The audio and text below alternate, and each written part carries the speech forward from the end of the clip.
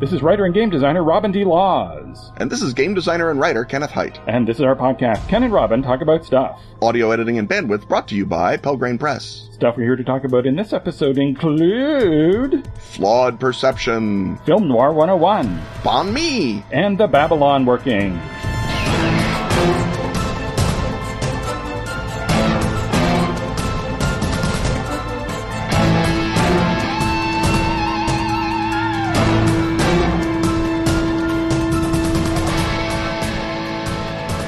Of all the horrors, no horror horrifies more than meta-literary horror. Of all the card games, no one makes fun, fast-playing card games like our pals at Atlas Games. Those two inexorable forces come together in Atlas Games' new game, Lost in R'lyeh, in which all the players are trapped in Lovecraft's story, The Call of Cthulhu. As you'd expect, there is no winner. But the last person left holding cards is definitely the loser. To promote Lost in R'lyeh's release, and to support friendly local game stores, Atlas brings you a special chance to pluck victory from the smoking ruins. Buy Lost in R'lyeh at a brick-and-mortar game store and send a selfie to Atlas Games. In return, they'll mail you a special Ken and Robin promo card. It's called Strange Laws Beyond Our Ken, and it shows the two of us summoning, well, something. To either protect or destroy Chicago. I know which I'm picking. Buy Lost in R'lyeh at your friendly local game store and take a selfie at the counter. Then go to atlas-games.com/lostincartus to request your card. There's also a link in the show notes. As is traditional. Horrifically traditional.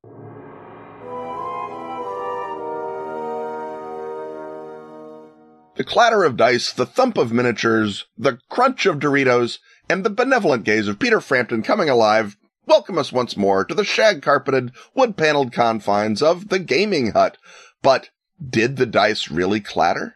Did the miniatures really thump? Is it really Peter Frampton? Is it really Peter Frampton? And if so, is his gaze really benevolent, or merely some sort of airbrushed 70s rock and roll beneficence captured by photographic trickery, because we are in a flawed perception edition of the Gaming Hut? Peter Frampton's eyes are glowing at me, Ken. No, they're not. That's just a reflection because of terrible lighting conditions in the 1970s. Also, the album sure cover they're is glowing. No, the album is faded. The album is normal. It is you who are glowing. So yes, we're here to talk about flawed perceptions and this is inspired by Brian's question. Patreon backer Brian, who wants us to sort of kick off from a film called They Look Like People, which you loved and I liked, and is all about a character who thinks that there are demons all around him. And I guess we're going to turn that into looking at a campaign based on the idea that is everybody's in the party has flawed perceptions, or is it more interesting, he says, hinting as to what his opinion is, to have one or two members of the group who are seeing the demons or the aliens or the interdimensional what have yous, and then other members who are not. Ken, how would you go about turning the idea of subjective awareness into a fun and interesting, presumably horror campaign? Well, I mean, first of all, let's say that you don't have to make it a campaign. It can be a single episode or adventure or thing that happens to a character in the course of a standard Trail of Cthulhu or Call of Cthulhu adventure, that they eat some goo or get exposed to radiation or their pineal gland hits the ultraviolet just right, and then they have, to their certain belief, a expanded sense of the universe and see demons everywhere, etc., etc., etc. Now, if it's a Trail of Cthulhu game, what you probably have is a character who is just righter than the other characters, which means that it's more of a ongoing sanity loss, and the role of the players then is to convincingly roleplay people who do not believe in ultraviolet monsters, even though, of course, it says Cthulhu right on the cover. There are probably ultraviolet monsters out there getting ready to eat everyone. Right. As soon as you announce that it's Trail, yeah, you're sort of making people, you're showing what the conclusion is going to be. Right. Now, I suppose you could do a fake out and get out your Trail book and set it up, and the answer in your mind is, in fact, that the subjective awareness is incorrect, and that would be a great way to trick people into thinking that there are Cthulhu creatures and acting like there are, and then all meeting a horrible end as a result. But I think that particular one would lead people to think that they had been cheated. Yes. Robbed of their desired tentacles. Be that the description on the label did not match the interior of the tin and it would anger them. I think the really productive place to do this is likewise and simultaneously in a superheroes game, a Champions style game, that is based on a sort of, orthodoxy, not just of play style or of genre, but of sort of the moral workings of the universe, is if your character suddenly begins believing that everyone around him, including Hawkman, is a demon, then he's been cursed somehow by the Joker, and you have to get the Joker venom out of him, and there's no suspense. So what you want to do to play this is play it in a game where it might be true, but it might not. And so that, I think, is sort of a Knights, Black Agents, Ravenloft kind of a world where, yes, the occult exists, yes, there's bad things going on, but it's not always the answer that everything is a million times worse than you thought it was. And that I think is sort of the territory in which this kind of game can happen most. It could maybe also happen in a science fiction game that is sufficiently wonkily around the edges that it might be true. So you could probably do it in like Eclipse phase, and depending on the campaign, you could do it in Ashen Stars, or do you think that the existence of a bunch of Voss Mall around means that you probably couldn't do it in Ashen Stars because they'd say, we're pretty sure that there'd be those things, unless you're suddenly deciding maybe the Mohalar are the, are these invisible demons that are everywhere. What do you think about the edges of this kind of campaign before we get into how to do it? Right. I think you've hit on it in that it would have to be something, the subjective reality has to be reality breaking, right? It has to be an incredible threat to everything and sort of upend the character's conception of how the universe works. So unless it is, I think the Mohalar are all around us, and without getting too much into it, in the Ashen Star setting, the Mohalar are the alien enemy race, and there was a big war with them, and the consequence of the war is nobody remembers what happened except they know something terrible happened, and that the good guys made some horrible, weird sacrifice in order to make that happen. And so the idea is, if the Mohalar ever come back, that's your big, potentially campaign-ending arc. So you could do that, but other than that, that it's a space opera world, and apparently supernatural things, demons, always turn out to be aliens. And the idea that there's an alien invasion, well, there's an alien sitting right next to me in the gunner station. Aliens are no big deal in that setting. You could also do it in Fear itself, where it's not necessarily clear, if you're starting off a new game, whether this is the real world with supernatural forces or just a horror situation in which there's a really demented person. So because you can also do like slasher stories and cannibal humans and so forth in Fear itself. So that might also be a good platform for that. So aside from the issue of what game that you would use it in, and of course you could just say, we're playing GURPS. Yeah. And it can be anything, right? Or, HeroQuest if you need a less crunchy generic system, so that it's not immediately clear to people what genre they're in, but you're just using a generic rule set.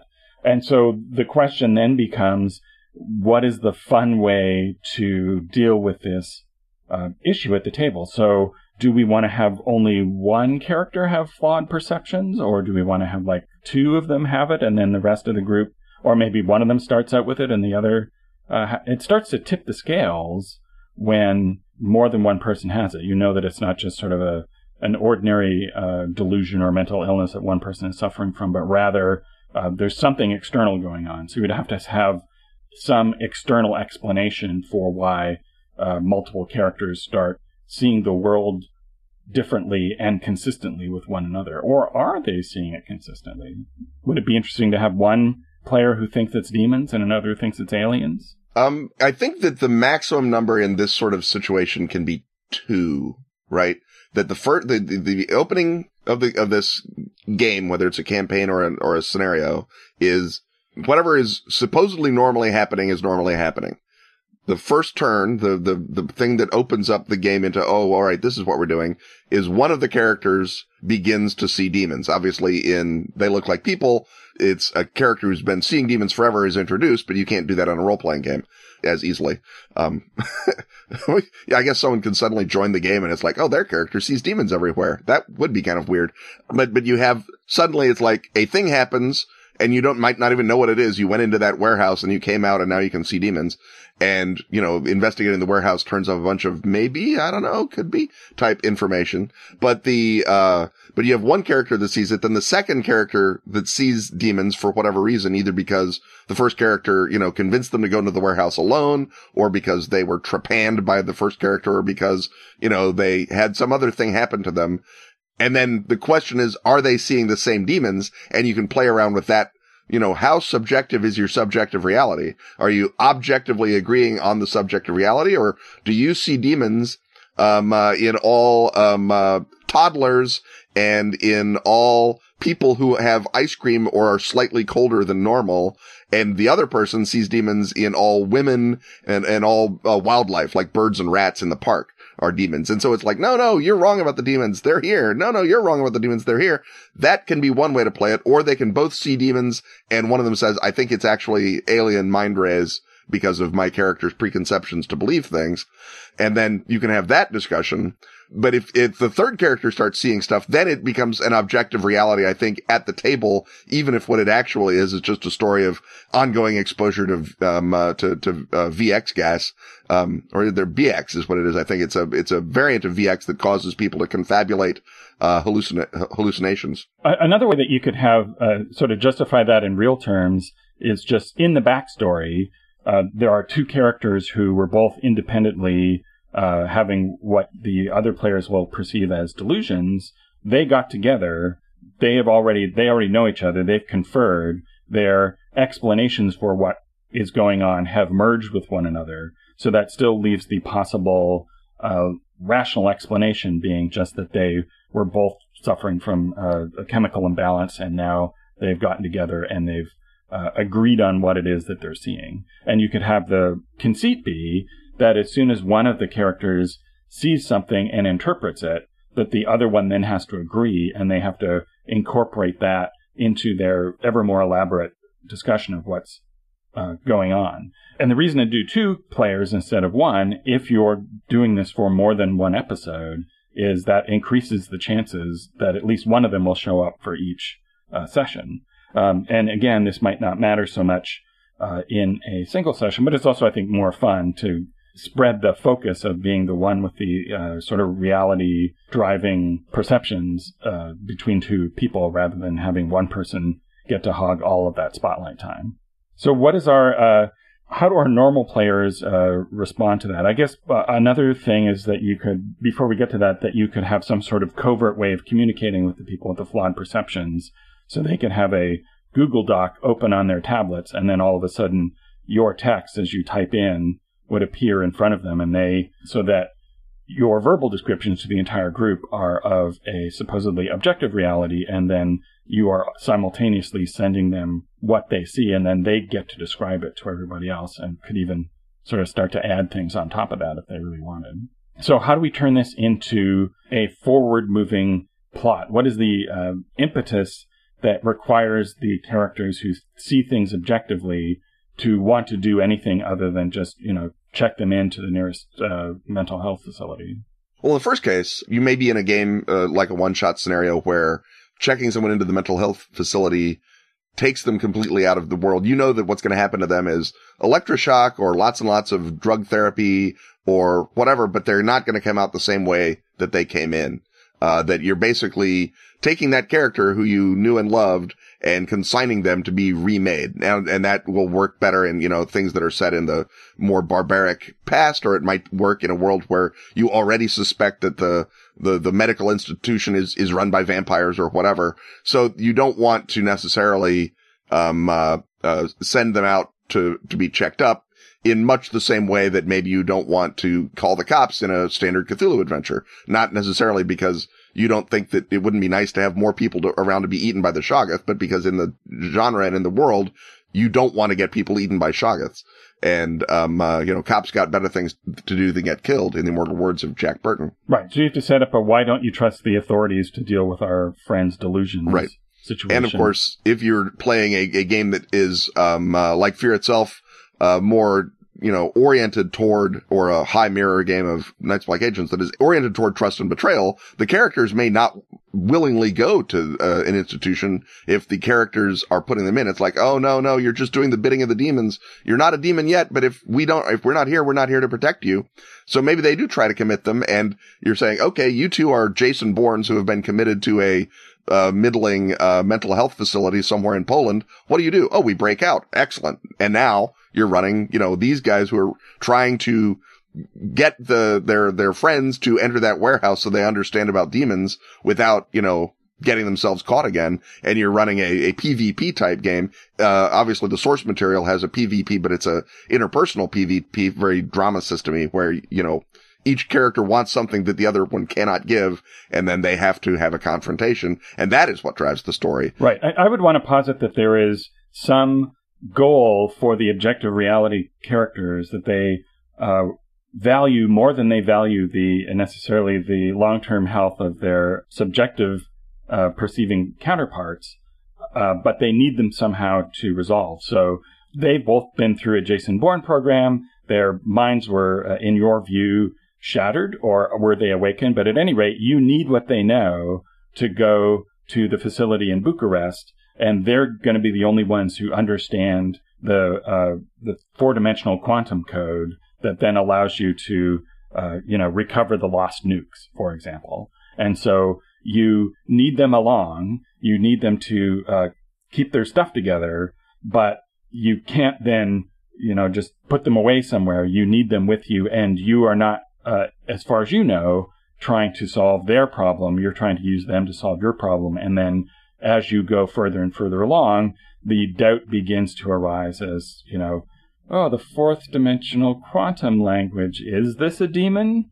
Is this an alien portal? And so that it's only, but nonetheless, there's, once it gets going, that you may have to, the objective perceiving characters may be the ones who have to go and bust the other characters out because they know something about them, that they can interpret the language or whatever. And that gives you a reason to keep them around, and a thing that you're worried about, because of course you're not worried about demons or aliens, at least not at first, because you don't believe they exist. Yeah, you need some outside enforcement of the general player character code of it's us against the world, and we don't want to trust our friends in the hands of the authorities by and large.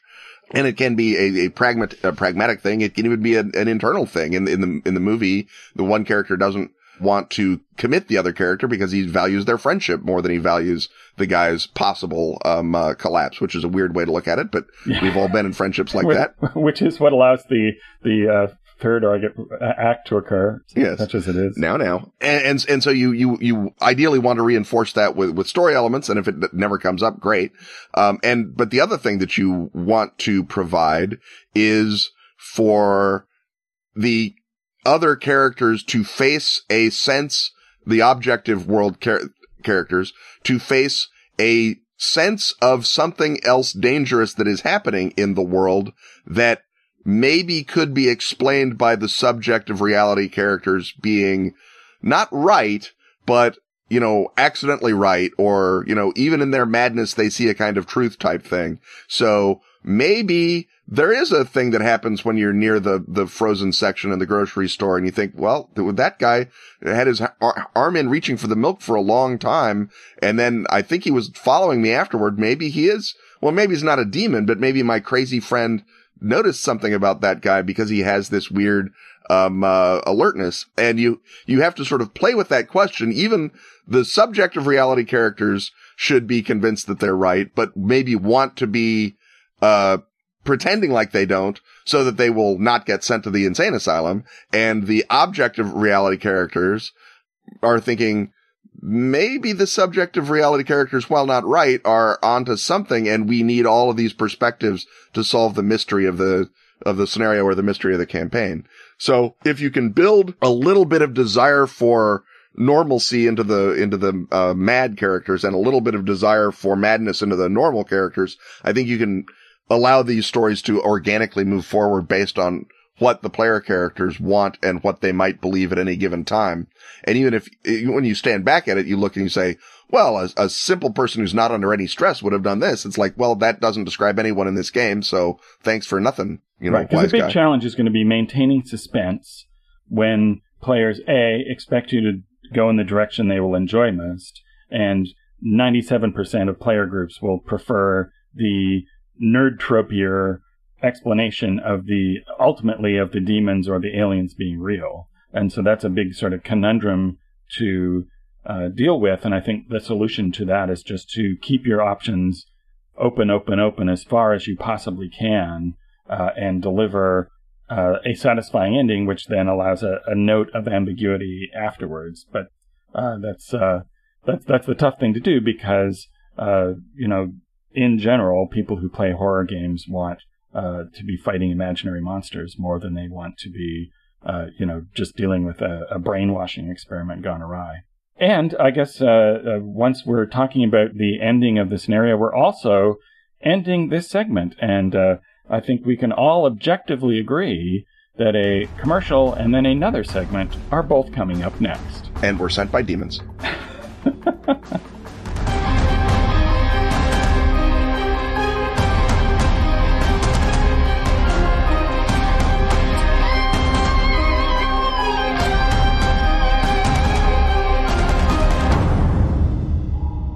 Do intervals between Ken's Time Machine segments leave you listless, bored, and itchy? Then you're in luck, because Time Watch, the wild and woolly gumshoe game of chrono-hopping adventure, has now blasted its way into our reality. Master of over-the-top, fast-paced fun, Kevin Culp collaborated with all 12 of his future selves to bring you a hefty, velociraptor-strewn tome packed with adventure. Published by the reality-maintaining overlords at Pelgrane Press. As Time Watch agents, you defend the time stream from radioactive cockroaches, alternate reality robots, apocalyptic anomalies, and human meddlers. Go back in time to help yourself in a fight, thwart your foes by targeting their ancestors, or gain a vital clue by borrowing a scroll from the Library of Alexandria. But watch out for paradoxes that may erase you from existence, or worse. History isn't written by the victors. It's written by the people with the time machines. Recommended by 1 out of 1 time travelers.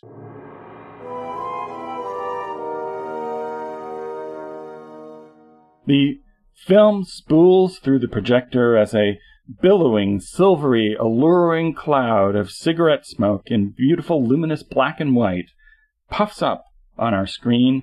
There's now light shining through a set of Venetian blinds. It's chiaroscuro light, it's expressionist light, and indeed we are now sitting in our office. We're putting our feet up on the desk as we wait for a femme fatale to come through the door and tempt us with an offer, and that offer is to supply you, the listener, with our Film Noir 101. Ken, I suspect that our list of titles for a Film Noir 101 is going to be even more similar than our already very similar list of classic westerns. So why don't we start by defining the indefinable, because the thing about film noir is it is chum in the waters for people who like to argue definitions. Exactly. Unlike the musical or the boxing melodrama or the women's picture, people who were making these movies at the time didn't say, hey, let's make a film noir.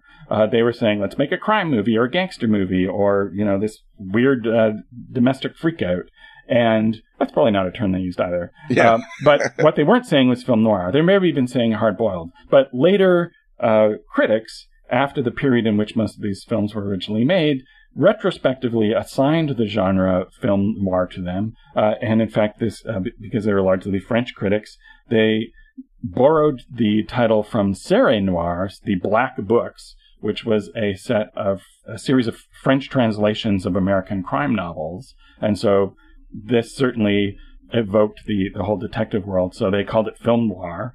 And film noir is less a tight, defined genre rather than sort of more of a point system, whereas if a film has enough of these different elements in it, we will more or less call them a film noir. And we may, even one of us may come up with a film noir that the other considers something else. So Ken, what are the key elements that lead people to identify a film as a film noir. Yeah, like you say, it is not the sort of thing where there is a single definition. Is there a scientific speculation presented as actuality? It's science fiction. Does it take place in the Old West? It is a Western. Things that where you can basically establish a degree of boundaries, and people are right now writing in with science fiction movies that have no scientific speculation and Westerns that take place in Australia. And yes, I knew about them. Shut up. I'm making a point about looseness of definition. Right. Think about it. Anyhows, noir combines both a sensibility and which can extend in, I believe, its deepest and best cases into a view of the universe, a philosophy, with a lot of other characteristics that you can build films out of without ever touching on even the sensibility, much less the philosophical view of the universe. And so where I can make an argument one way or the other that a Western is not a proper Western if it does not contain the Western agon, I don't believe that I can make the argument that a film is not noir if it doesn't contain the core of noir philosophy, because it might indeed be shot with angled perspectives in a mostly dark and shadowy set and be based on an American crime novel and ideally by a European emigre director and have snappy dialogue and a couple of gunshots. That will make it noir as much as anything else is noir, even if I say it is not as deep or philosophically valuable a noir as something like any of the movies that we're going to get to.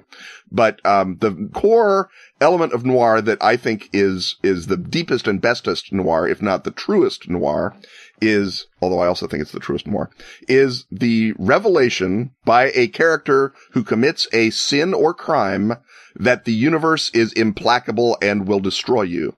And the discovery of the truth does not make anyone's life better. And those sort of elements, that the world is corrupt and implacable and dangerous and sinful, and that by sinning even just a little bit, you have doomed yourself, are the fundamental elements, I feel, of the proper noir. And one of those is driven by the Hays Code, which said no criminal can ever prosper from committing a crime. End of story. You can't make a movie if they do. So if you're going to make crime movies, guess what? They all have to end with the criminal getting their comeuppance. And once that is an external factor on how you make movies, then you're going to wind up making a bunch of movies that try to respond to that constraint in really creative, weird, interesting, disturbing, philosophically unsettling ways. Where the Hays Code wanted it to be, there are good people and bad people, noir's answer is, well, if all bad people get their comeuppance, perhaps everyone is bad people and we all get our comeuppance. How do you like them apples, Mr. Hays? And that is the interesting conversation that I think drove a lot of these directors who are, as you say, not saying, perhaps today I will make a film noir. They're saying, perhaps this week I can get this shot so that RKO will give me my tiny miserable check and I can go drink it away. But that worldview is then infusing all of the other things that they're doing. And again, because the budgets of these movies are generally low, although there are A-list noir movies, no one at the studio cares that they're shot in wonky European fashion or that they have weird elliptical dialogue and plots that you can't follow. It's like, did you finish it? Is Ava Gardner in it? All right, release it. We're done. And that sort of combination of sort of that Marxist notion of the means of production informing it and the Hays Code enforcing story limits creates sort of an alchemical fusion of something that is harder to do now because we don't have a Hays Code and because even a cheap movie can look pretty good if you're at all good at what you do, the way that the European guys were when they were shooting for RKO or the other mediocre film companies. Right. There's also usually a tension between that idea of being led ineluctably to doom and the commercial necessity of having a happy ending. So a lot of noirs that we probably won't rank in this one, but once we get to 201 have tacked on happy endings that kind of ruin everything. There are voiceover narrative is a huge factor in this. These films are very often subjective. They're very often told retrospectively, the character describing the process by which they are doomed. In at least the case of one of the films we're going to get to, literally is already doomed by the time the narration starts. And as you mentioned, it's often they're in this extreme expressionist style, black and white, inspired by German silent filmmakers. And many of whom were the noir directors because they'd been driven out of Germany by Hitler. Indeed, yes. And so this was the milieu in which they could recast their style for American audiences. There are critics who argue that no film noir can possibly exist after 1955 or so, that a film noir is only from its original period, and thus you sometimes hear people say the term neo-noir. I think that's ridiculously limiting, since it just says, well, this genre stopped, and all the other films that people are making in that genre aren't that genre somehow. But it's like, oh, are musicals now neo-musicals? Are boxing pictures no longer possible? That seems like a ridiculous restriction. Some people argue that it must be in black and white, and I would argue that later films can be perfectly noirish and dark and disturbing in their visual style without literally being in black and white. So let's start listing off titles. I think there's two main streams of noir. There's the detective noir, the hard-boiled noir, and that, as you can guess from the description, deals with characters who are investigating mysteries, and that enables a level of sanity and disorder because they may be led close to destruction, but they can bring order back into the world. And then we'll get to later the domestic noir, the noir of personal destruction. But probably the one that kicked it all off is 1941's The Maltese Falcon by John Huston. I assume this is also on your list? Oh, yeah, absolutely. I as you say, I suspect our lists are going to overlap pretty much entirely. And even if we wouldn't say that's the first one we would point to, it's going to be in the first, certainly would be in the first 10 we'd point to, and probably in the first 5. Right. Yeah. But The Maltese Falcon definitely establishes that universe while also being a, relatively conventional detective story. And that Sam Spade has, is walking the mean streets, but he's almost a Raymond Chandler character in a Dashiell Hammett novel. He is touched by the circumstances. And if you just look at the story, you'd say, yes, Sam Spade has been, become a broken man at the end of this. But because it's Humphrey Bogart, you're like, he'll shake it off. He'll meet someone just as good and get a partner 3 times as good at the end of it. But yes, The Maltese Falcon, certainly visually and in a lot of other ways, is the beginning of noir. And it's a great frickin' movie and endlessly quotable. It is the Ghostbusters of 1941, as far as I'm concerned. Yes, and it speaks to the literary antecedents of the genre, as we alluded to earlier. Dashiell Hammett and Raymond Chandler are the two big names in the hard-boiled fiction game, and there are also noir writers like David Goodis or Cornell Woolrich.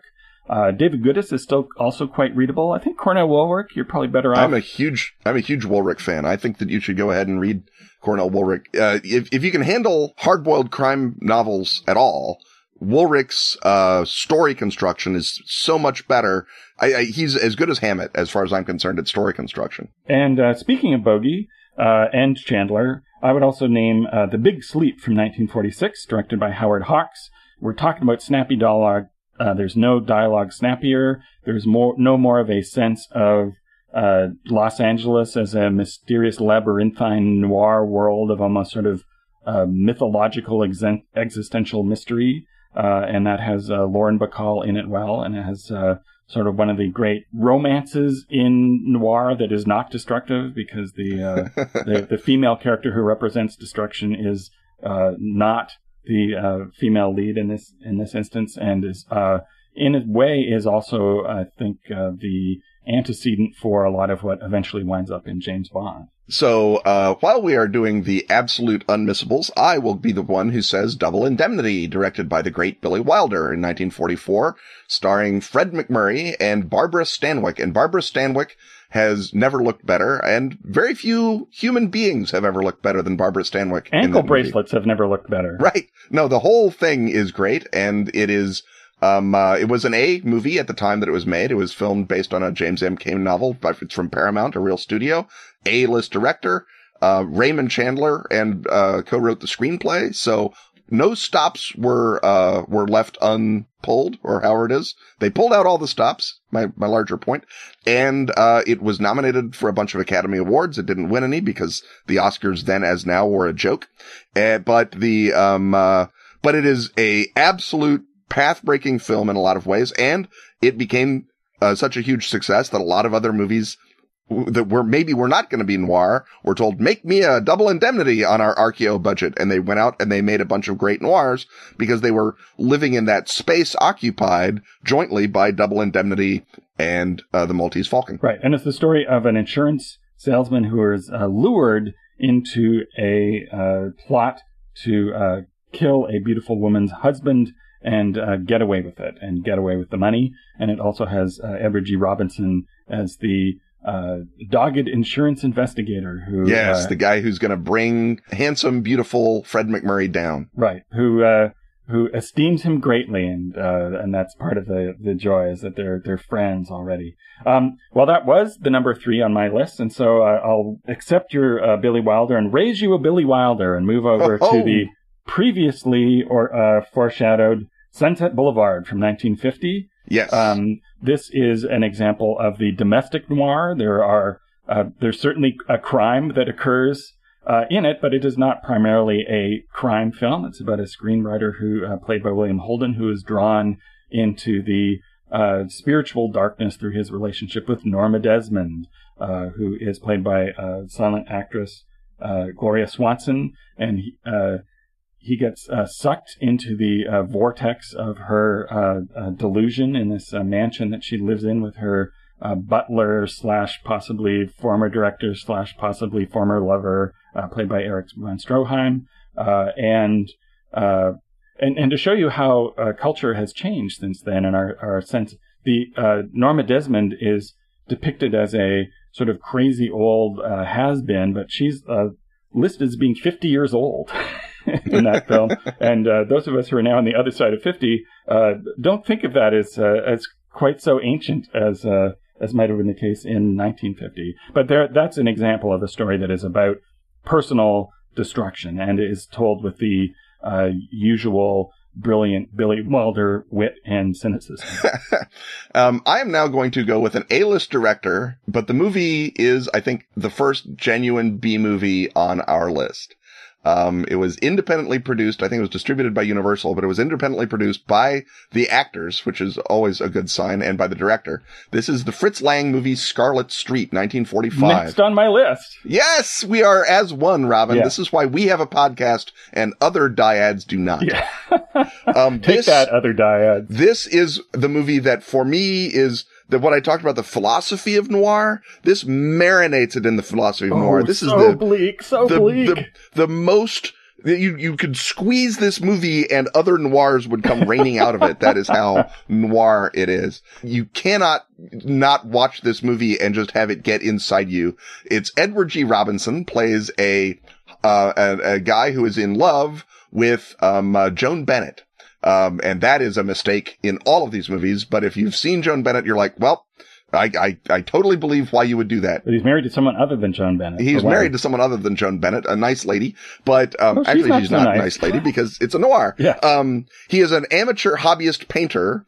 Joan Bennett's boyfriend, Dan Duryea, the greatest creep in all noir, hooks up a deal where he will steal money from his job to keep Joan Bennett, and Dan Duryea will convince him he's a great painter so that he can devote all of his life to painting, and he won't mind that he's destroyed his career. And at that point, you're thinking, now we're done with this movie. No, it gets more criminal and more horrible and more bleak and more awful. And it was actually, I think, this is one of the ones where the Hayes said, well, we said come to a bad end. We didn't mean that bad an end. Back it up. And they said, well, show us on the form where it's not in compliance with the code, and they couldn't do it. But, it did not do very well at the box office. And it certainly did not make Dan Duryea a global star as it should have. Compared to this guy, if your choice is Dan Duryea or Steve Buscemi, give Steve Buscemi your wallet. That's my advice here.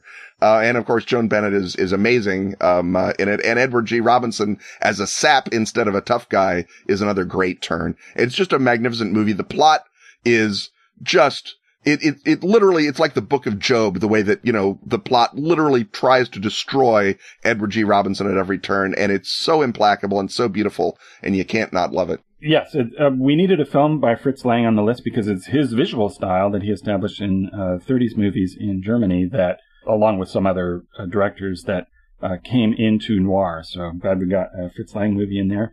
Sticking with domestic noir, In a Lonely Place, 1950 film by Nicholas Ray. Once again, Humphrey Bogart. In this case, he is an embittered screenwriter with a mean streak, and he falls for a wounded lady played by Gloria Graham. And it is all about the darkness inside of one rising up, and can you really overcome who you are inside, or are you doomed? And more importantly, is all love between men and women doomed? Again, this is as bleak as Scarlet Street in its own way, but also, I think, sort of more sophisticated, and has more of a sense of melancholy that you... Yeah, I think there's more beauty in its world than there is in Scarlet Street's world. Because Scarlet Street also goes out of its way to say, oh, by the way, beauty also doesn't exist. Yeah, so for Fritz Lang perspective is these characters are insects, but Nicholas Ray's point of view, and he was a fascinating director who had a notoriously stormy life, he clearly identifies very much with the Bogey character, and so it is... you're much more inside, feeling for these characters in a lonely place, and it is another gorgeous piece of 1950s beautiful, aching drama. What's up next? We continue our Dan Duryea mini festival with Criss Cross, directed by Robert Sodmak, who is the brother, I think, of the guy that wrote The Wolfman, in case you care. And he directed it in 1949. It, again, I don't think it was like a Universal B imprint, Universal International. So Universal distributed it, but they didn't put a lot of money into it. So it's a relatively cheap film, and it contains what I personally consider one of the great reasons to watch noir, and maybe one of the qualities that noir should have: fascinating urban shooting locations. Because so much of it is shot in the Bunker Hill section of Los Angeles, which at that time was just sort of falling down Victorians and cheap and terrible. It was racially integrated, so the neighborhood was being allowed to go to hell by the government, the city government, but it also meant you could shoot there basically for free and no one would push you around. So lots of film companies, if they couldn't afford a real location, would go down to Bunker Hill and shoot their noir there. And so if you've seen the Bunker Hill, once you see any time, you'll always want to see it in every other noir movie. This is one of the great urban location films, and it has Burt Lancaster, and it has Yvonne De Carlo as his ex-wife, and Dan Duryea as the guy who his ex-wife marries because it's noir. And so in order to get back at Dan Duryea, Burt Lancaster comes up with a daylight armored car robbery as a scam, and they both have to pull it off, though. And guess what? There is a crisscross, hence the title of the movie. So it is a crime film, and a little bit of a heist film, and an urban location film, and a domestic noir. And it's by the very underrated, I think, Robert Sodmak, and is just crazily good, because we're still in the crazily good section of our discussion. And people, I think they sort of expect Burt Lancaster to do more Burt Lancaster-y things in it, but this is relatively early in his career where he's just happy to be a leading man. And so it's not going to feel like another Burt Lancaster movie. So if you go into it and you're rubbing your hands together, Bogart is always Bogart, but Burt Lancaster, like a lot of other leading men, played sort of in two stages. The sort of the guy who could be flawed in a noir movie, and then he would have to be the big time Hollywood guy in his later career. But this is early Burt, and it's really good. We're running long already, but I want to get a few more in. So let's go to Gun Crazy from 1950 by Joseph H. Lewis. This is a outlaw couple on the run movie. It's one of those B movies that just went out there and sank without a trace at the time, and has been elevated to the pinnacle by reviewers, and has this great long shot that occurs all within a car. It's one of the early sort of first takes in film noir, and so check out Gun Crazy. Ken, what's next? Straight up crime movie, again by John Huston, 1950, The Asphalt Jungle. It's a straight up heist movie. They're going to do a jewel robbery.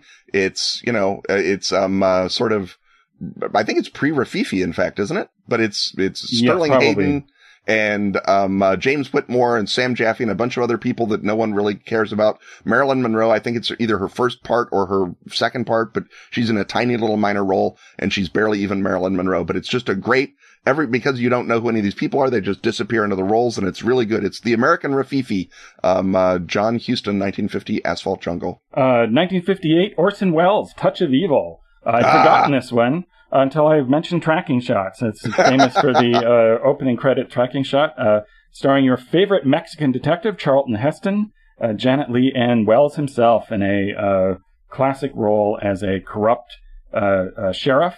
You've got Marlene Dietrich in there as the sad-eyed woman who really understands what's going on, and Dennis Weaver in a little cameo role as a pop-eyed psychopath, and a great score by Henry Mancini. We do love pop-eyed psychopaths.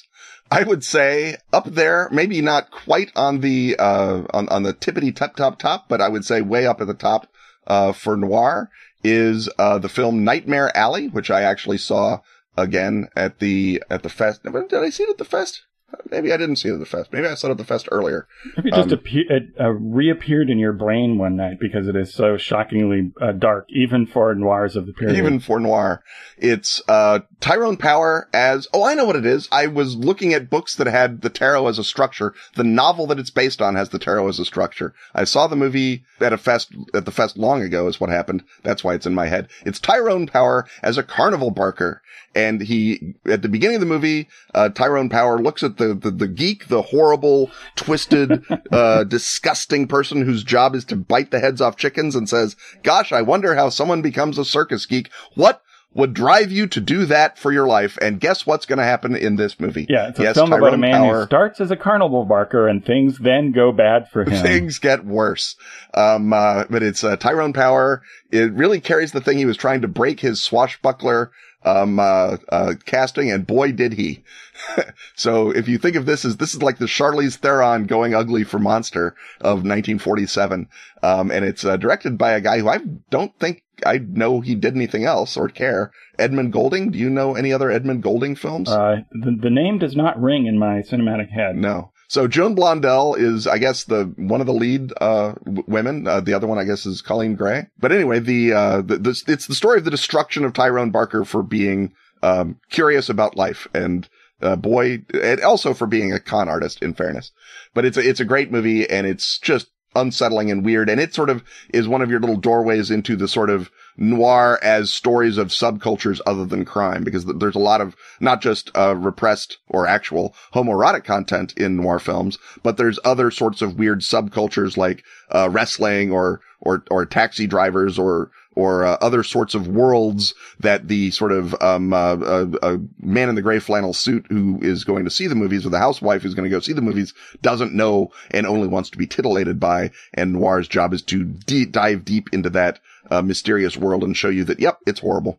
Coming to the end of the noir cycle, the film that starts to literally explode the noir, the apocalyptic film noir Kiss Me Deadly from 1955, directed by Robert Aldrich. He takes a Mike Hammer novel of all things and explodes it, basically. Yes. And yes. The trope of the glowing suitcase that you may know from Pulp Fiction comes from Kiss Me Deadly, and this is the detective movie now suffused with a sense of not just personal doom, but existential doom. And to think that a Mike Hammer novel would support that degree of weight is quite something. And it's where the trope of the glowing briefcase comes from. Yeah. If you were wondering. And I'm going to finish it out then. You have exploded the genre with Mike Hammer, and I will give you the top of the neo-noir iceberg, the most recent noir, the best noir in color, The Last Seduction, starring the immortal Linda Fiorentino and directed by John Dahl. It also stars Peter Berg before he became a director and producer, and Bill Pullman in a classic skeezy role that it's great to see Bill Pullman in. And this is a femme fatale. Linda Fiorentino is the only person in history that I would send up against Barbara Stanwyck in Double Indemnity and cross my fingers and see how that works out. But it's really, really good. It's a super great script. It's perfectly structured in a way that noirs were not always, but it has that same feeling of being sort of in a little carnival maze somehow. And Linda Fiorentino deserved the Oscar for it because it was shown on HBO. The Academy ruled she was ineligible, but it's just outstanding. It's worthy of comparison with all other great noirs. don't neglect it merely because it was made in 1994 and has Bill Pullman in it. And I'll jump back 2 decades and go with the conventional choice for the noir revival, the neo-noir, and that is Roman Polanski's Chinatown, starring Jack Nicholson with Robert Towne's nearly perfect screenplay. Yes, it is. It's a magnificent movie. Chinatown is actually, yes, better than Last Seduction. Fine, whatever.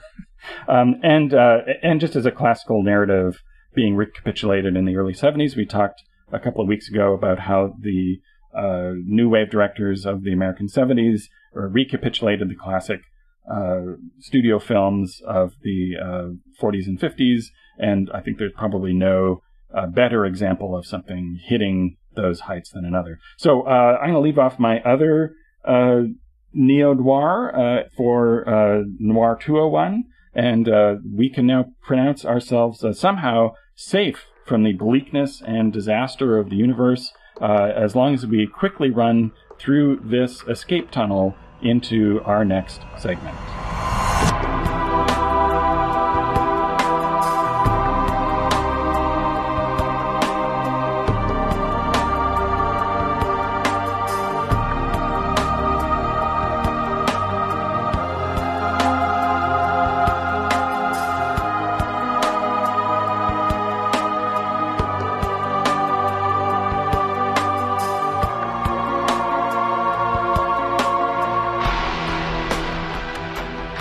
Hey, Ken, what historical parameters pertain when you add pirates to your game? Well, you have to begin with a systematic destruction of state power. That sounds fabulous. Where can I learn more? In Volume 2 of The Best of Phoenix, available in PDF at DriveThruRPG. That must mean that all 3 volumes of The Best of Phoenix are available separately or in a value-conscious omnibus edition. When you're typing it into the search engine, you're typing F-E-N-I-X. And what you get when you type that is the best of Sweden's much-vaunted magazine devoted to role-playing and gamer-friendly reviews. Including a metric oodle of articles by yours truly. They use the metric oodle in Sweden, right? Indeed they do, Ken, and in Sweden by law, a metric oodle must contain such features as Fallen Gods, Runepunk Steam Quests, Lamb Chop Love Songs, and the comic strip adventures of lazy beer-loving Bernard the Barbarian. All brought to you by the expert editorial hands of Tova and Anders Gilbring. Not biologically related, but related by their love of role-playing. That's The Best of Phoenix Volumes 1 to 3. The first of many gaming wonders to come from Askfageln. Ask for Askfageln by name. And don't forget, that's F-E-N-I-X. And remember, that's in English, not in Swedish.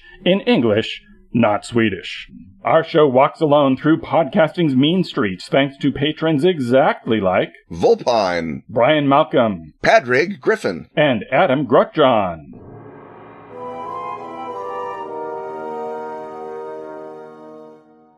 The smell of grilling meat, the sound of voices demanding more and more for less and less, the chump, chump, chump of a knife chopping something, possibly daikon radish, tells us we've entered an exciting, possibly street food inflected segment of the Food Hut. And here in the Food Hut, Robin, you have either gone down to whatever Toronto's Little Saigon is, or you've read a book, but you have come back demanding to talk about banh mi. And certainly when I first discovered the existence of banh mi, I wanted to tell the world. So what have we got about banh mi, and where did you stumble on it? I've not recently discovered banh mi, of course, because I live in Toronto, the locus for all foodstuffs. But I thought it would be a great Ken and Robin food to talk about because it is so bound up in history. And delicious. And delicious, of course, yes. If it was a mediocre food that had great historical significance, it would be in the History Hut, but it is in the delicious confines of the Food Hut. And Vietnamese-speaking listeners, be prepared. It is now your language that is going on the chopping block of Ken and Robin's You have a chance to get mad at us, as opposed to these Scandinavian, Slavic, and Near Eastern language speakers. Yes. So, if you go to Vietnam and just ask for banh mi, that just means bun. That has been shortened to sell it to Westerners. But the full term is banh mi thit nuoi. And this is for our listeners who have not experienced a banh mi. First of all, go have a banh mi. Yeah. Oh, for goodness sake, yes. Amazingly cheap at the local paragon of classic banh mi. They're $2.50 each. You can get them in regular and spicy. And the spicy here in Toronto is spicy by Ontario standards, not spicy by Vietnam standards.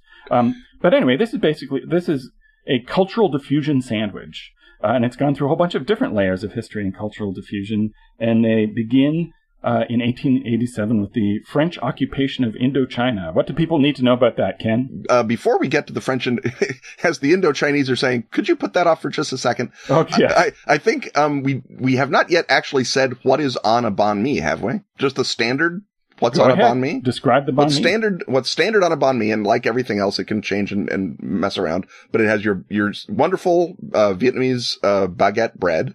The bread. It has usually a meat, often pork or pork belly, sometimes chicken, but it's whatever the cold cut happens to be. Sometimes ham. Grilled, often ham. It can be sausage, it can be pate. And then there is pickled carrot and pickled radish and cucumber, and sometimes other vegetables, and often jalapenos or another kind of relatively mild pepper. Then mayonnaise as the condiment. So that's your basic banh mi. Right. It's the crunchy, delicious baguette, delicious, flavorful meat, cool, soothing vegetables, and mayo, and a little pepper. And I would say pate and cold cuts. Right. Yes, you can absolutely have a mixed meats banh mi. I don't want to say you can't. So anyway, that's what you're getting when you order your amazingly cheap, totally delicious banh mi. Right. So how did a bun become one of the signature foods of a rice culture? Well, it starts in 1887, Ken, with the French occupation of Indochina. All right. The French, as is their wont globally, saw the British doing something, said, we can do it just as good, but the British, of course, as their wont, had taken all the good parts. So the French, realizing that the British have India, and who they'd pushed the French out of, and had, with Hong Kong and the other treaty ports, had their hooks deep into China, said, we'll take the one in the middle, Indochina. And they settled there, and by settled, I mean came in with gunboats and shot everyone until they were the ones in charge of collecting the taxes, and attempted to wring every last franc out of the Indo-Chinese economy. And it was just straight up invade and conquer. There's no justification for it. Similarly to the British conquering India, they were the strongest guy on the block with a gun. It's just that the British had been in the block for 100 years before they said, oh, screw it, let's just conquer this place. And the French were Johnny Catch-up to the English and just sailed in and took over Indochina. Right. So, and you think in the kitchen that this probably is why the baguette is an important ingredient of a Vietnamese food, but not so fast, because in this period, the French had a theory that bread and meat made Westerners strong, and rice and fish made Easterners weak. And of course, they wanted to continue that as imperialist occupiers. And so ordinary Vietnamese people did not get their hands on baguettes at the time, also because they were extremely expensive. Wheat doesn't grow in Vietnam.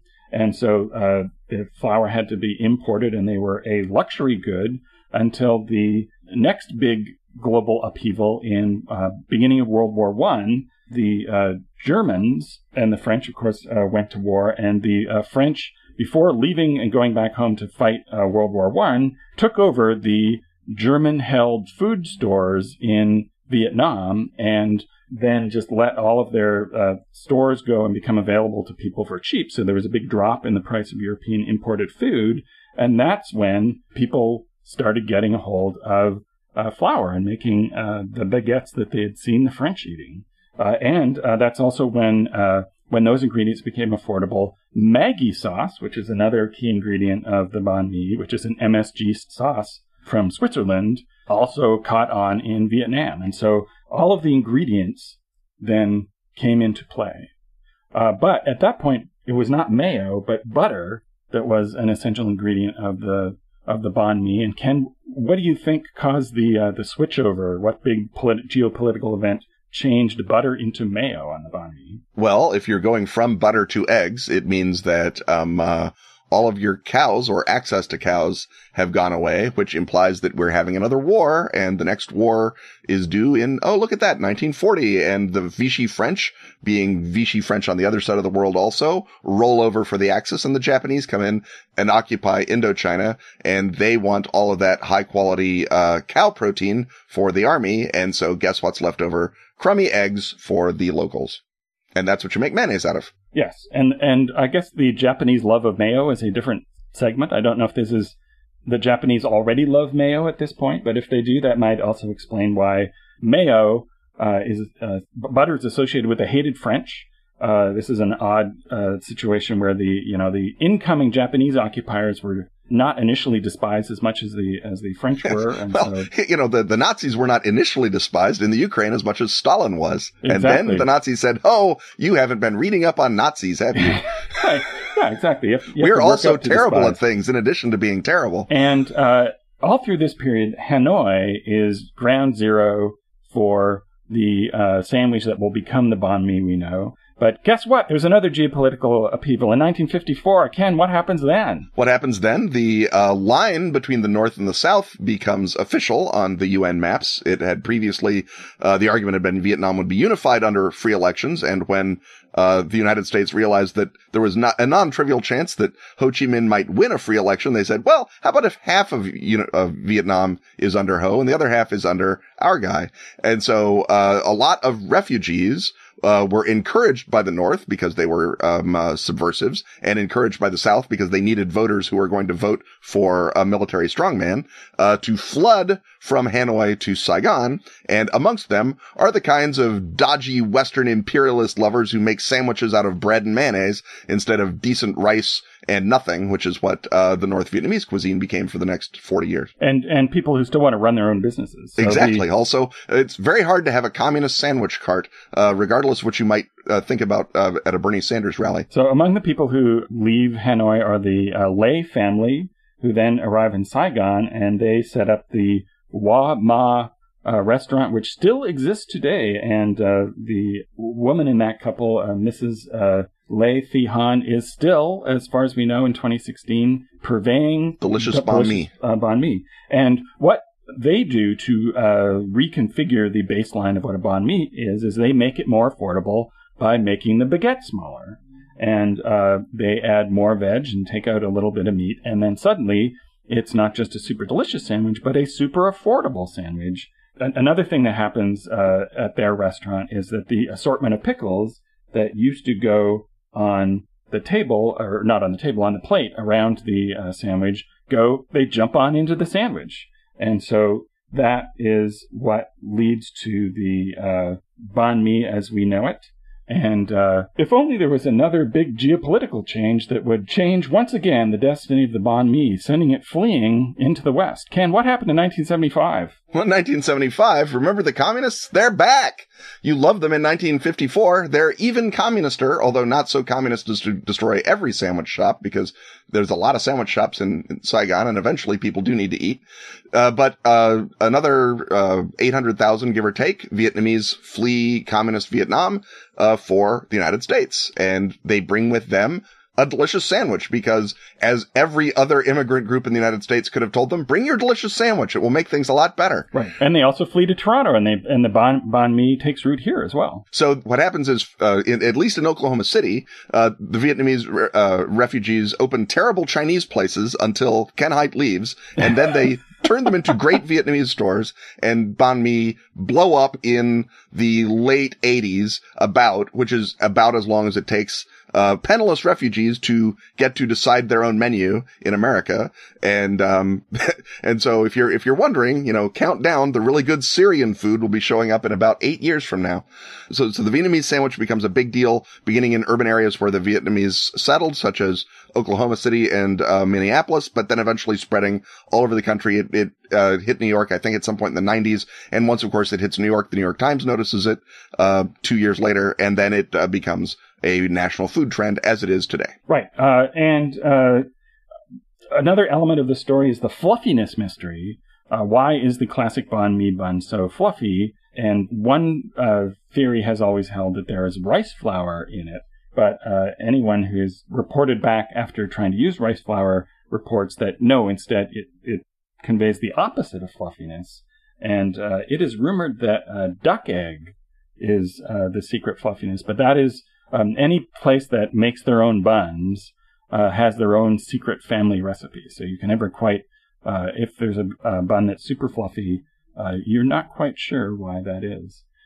So before we start to close out and move to the modern day, I should credit much of this information is from Simon Stanley, who's the historian of the banh mi and still a resident of Vietnam.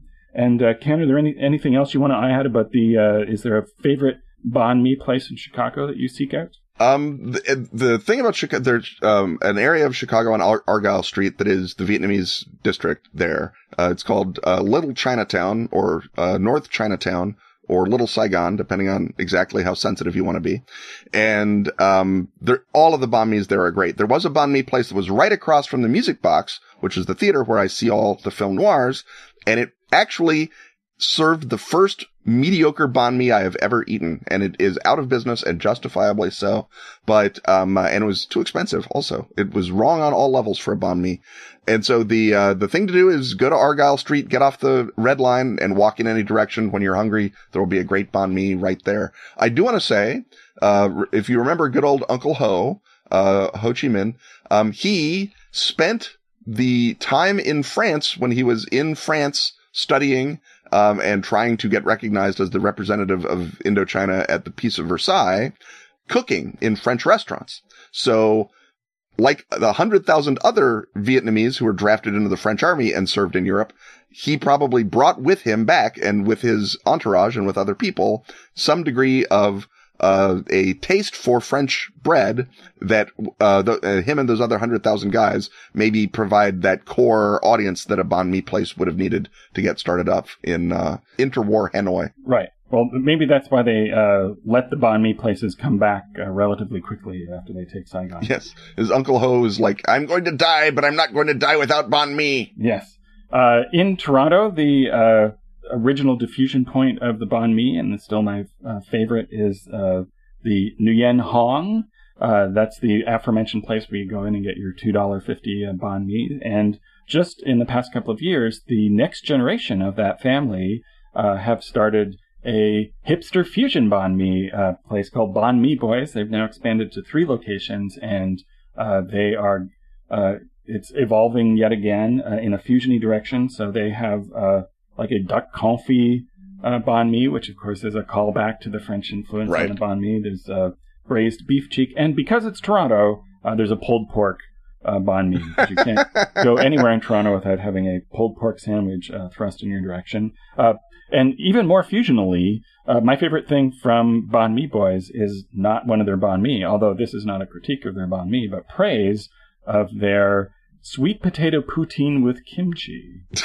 There you go. Also has duck confit on it. And has nothing to do with banh mi whatsoever. I will say that one of the good banh mi's in my experience, if you are not in Argyle Street in Chicago or at the Banh Mi Boys in Toronto, if you're in Columbus, the North Market has the Lan Viet, which does a great banh mi for what seems like practically no money, and I'm reliably 1.5 banh mi hungry whenever I go to the Lan Viet, so the other half gets devoured later on during the show when I'm at Origins. But if you're in Columbus and you're at the North Market, drop by the Lan Viet and enjoy a lovely banh mi.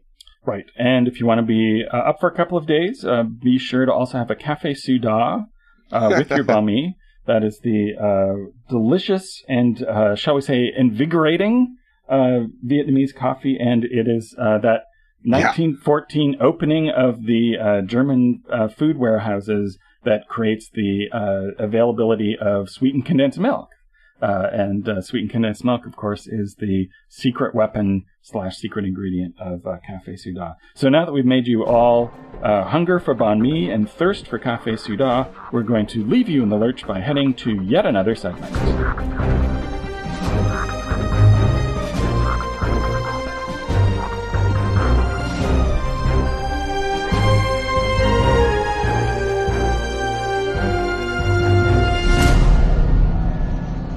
When you signed up to risk life and limb to protect the global order, you didn't know you'd be going up against the Cultists. conspirators Creatures. and inexpressible horrors of the Cthulhu mythos. But that's exactly what happens when you join Delta Green, the most covert of covert security agencies. Fortunately, you now have the Delta Green Agent's Handbook to somewhat lengthen your career as a field operative. This player's-only rulebook for Delta Green the role-playing game tells you everything you need to know about Character creation, investigation, combat, sanity, gear, agencies that will help and hinder your progress, and scenes of the home front that show you what you're fighting for. and dying for. And maybe occasionally horribly resurrected for. Grab the Delta Green Agent's Handbook From Arc Dream Publishing. in oh-so-secure PDF format at RPG Now.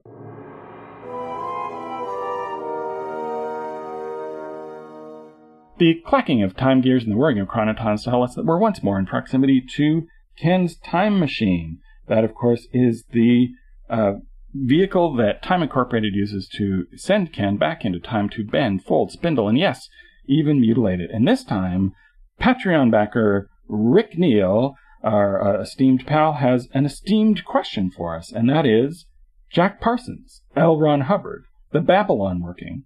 What was up with all that? And there's a second part of that question, but I think that's already a lot to chew on. So, Ken, where do you want to start chewing? Man, Jack Parsons, where I will begin by starting to chew is to say there are now at least 2 biographies of Jack Parsons that are out. My favorite, and I think the best one, is by John Carter, believe it or not the Martian warlord that I know of, called Sex and Rockets, The Occult World of Jack Parsons. It's from the good people at Feral House. And there was another by George Pendle called Strange Angel, which is also good.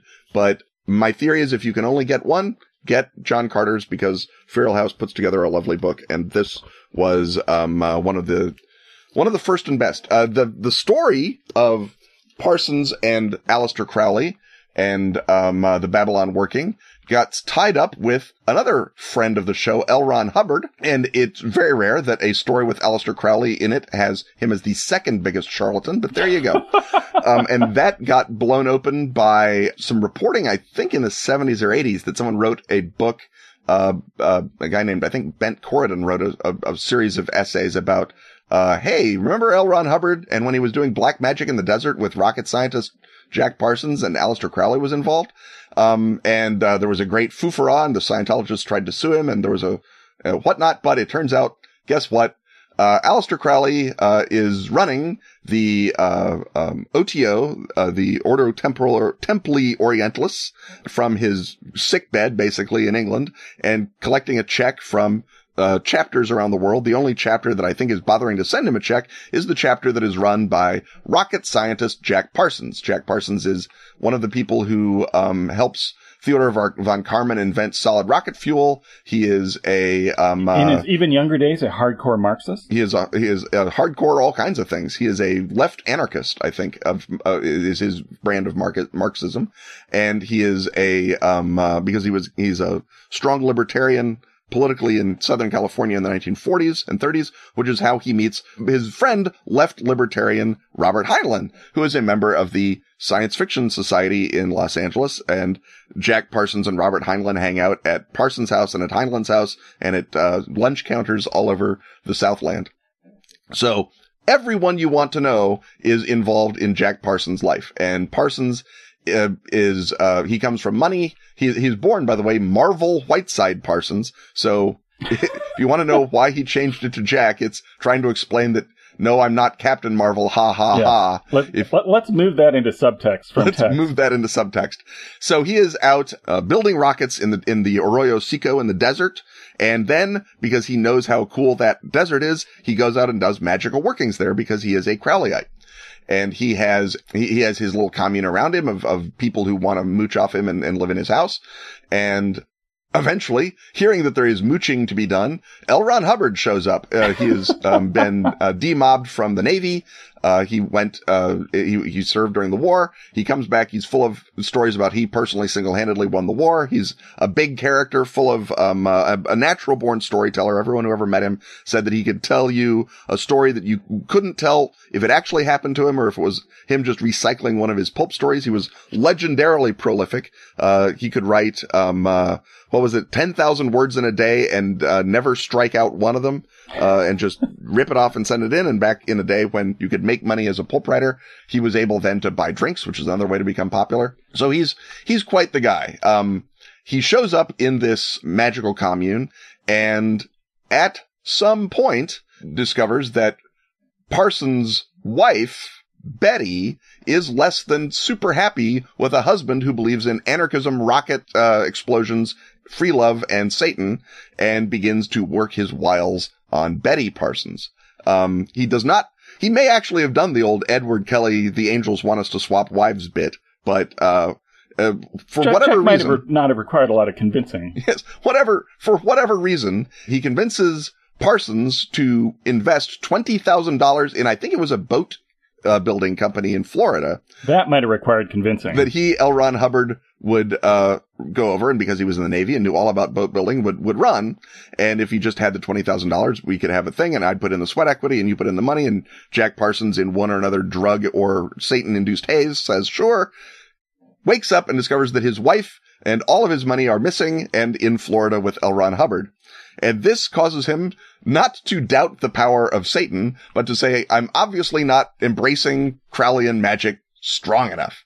So what I'm going to do to turn my life around is I'm going to create a magical child, a moon child, by the Babylon Working. And, sort of his magical girlfriend was involved in it, but then another lady showed up on the, porch right after they'd done a summoning to summon the woman clothed in the sun.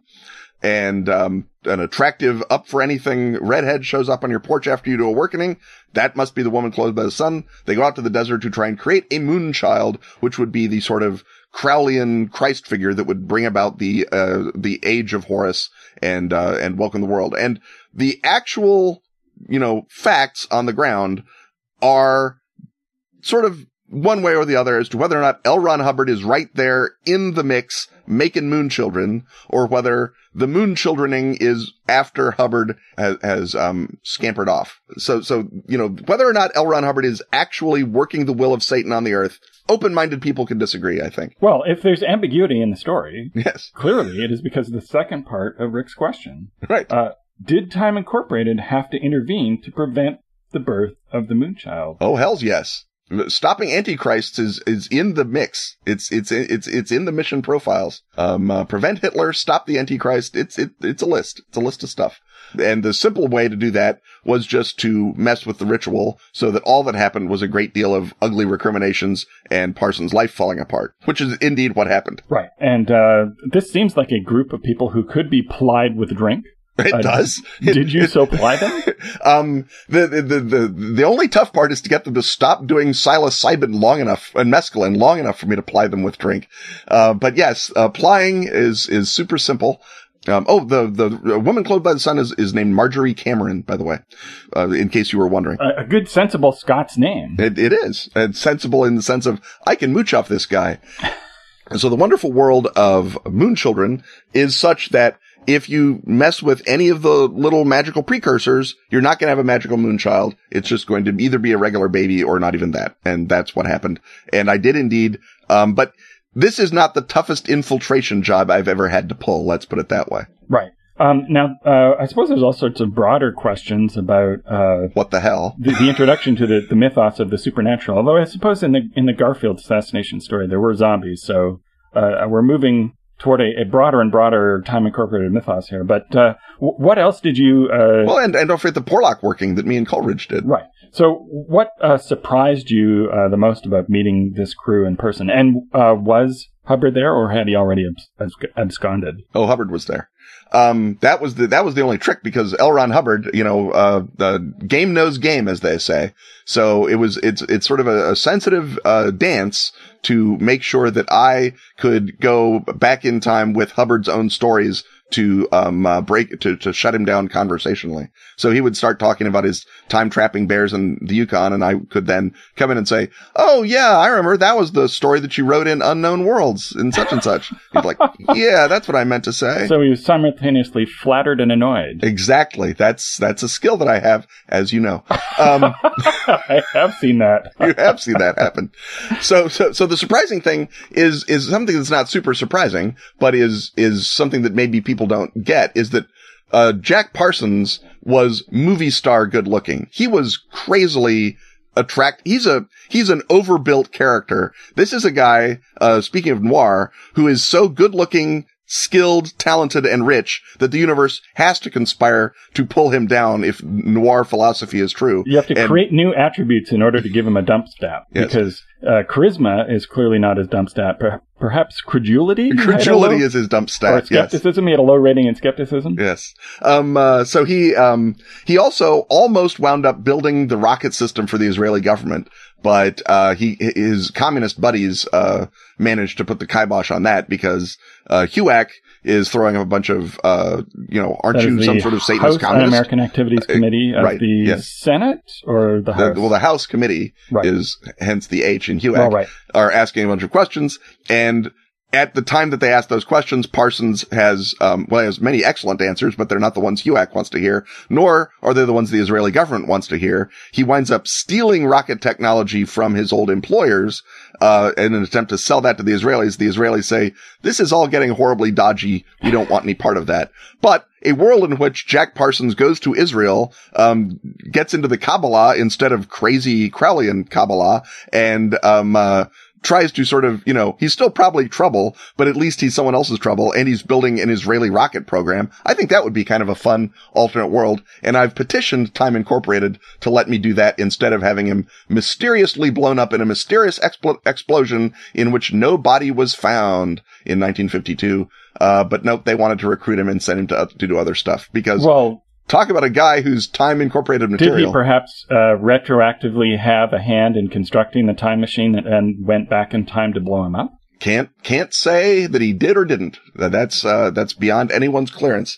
That's how they do that. But there is a rocket on the time machine. I will tell you that. And Ken, of course, if people want to know more of the story than Time Incorporated is willing to say, they can find all about it in an exciting Trail of Cthulhu scenario. Indeed they can. The Big Hoodoo, written by scenario master Bill White, and based not just on the life of Jack Parsons, not just on books like John Carter's Sex and Rockets, but on a novel by Anthony Boucher called Rocket to the Morgue, or Rocket Ship to the Morgue, in which a disguised version of all of these characters appear to investigate the death of John Parsons, which had not yet happened at the time Anthony Boucher wrote his novel. So speaking of things Time Incorporated can't tell you, that's something Time Incorporated can't tell you, but I recommend reading that novel and then playing Bill White's scenario, The Big Hoodoo, in which you can play Robert Heinlein, or Anthony Boucher, or Philip K. Dick, or any number of exciting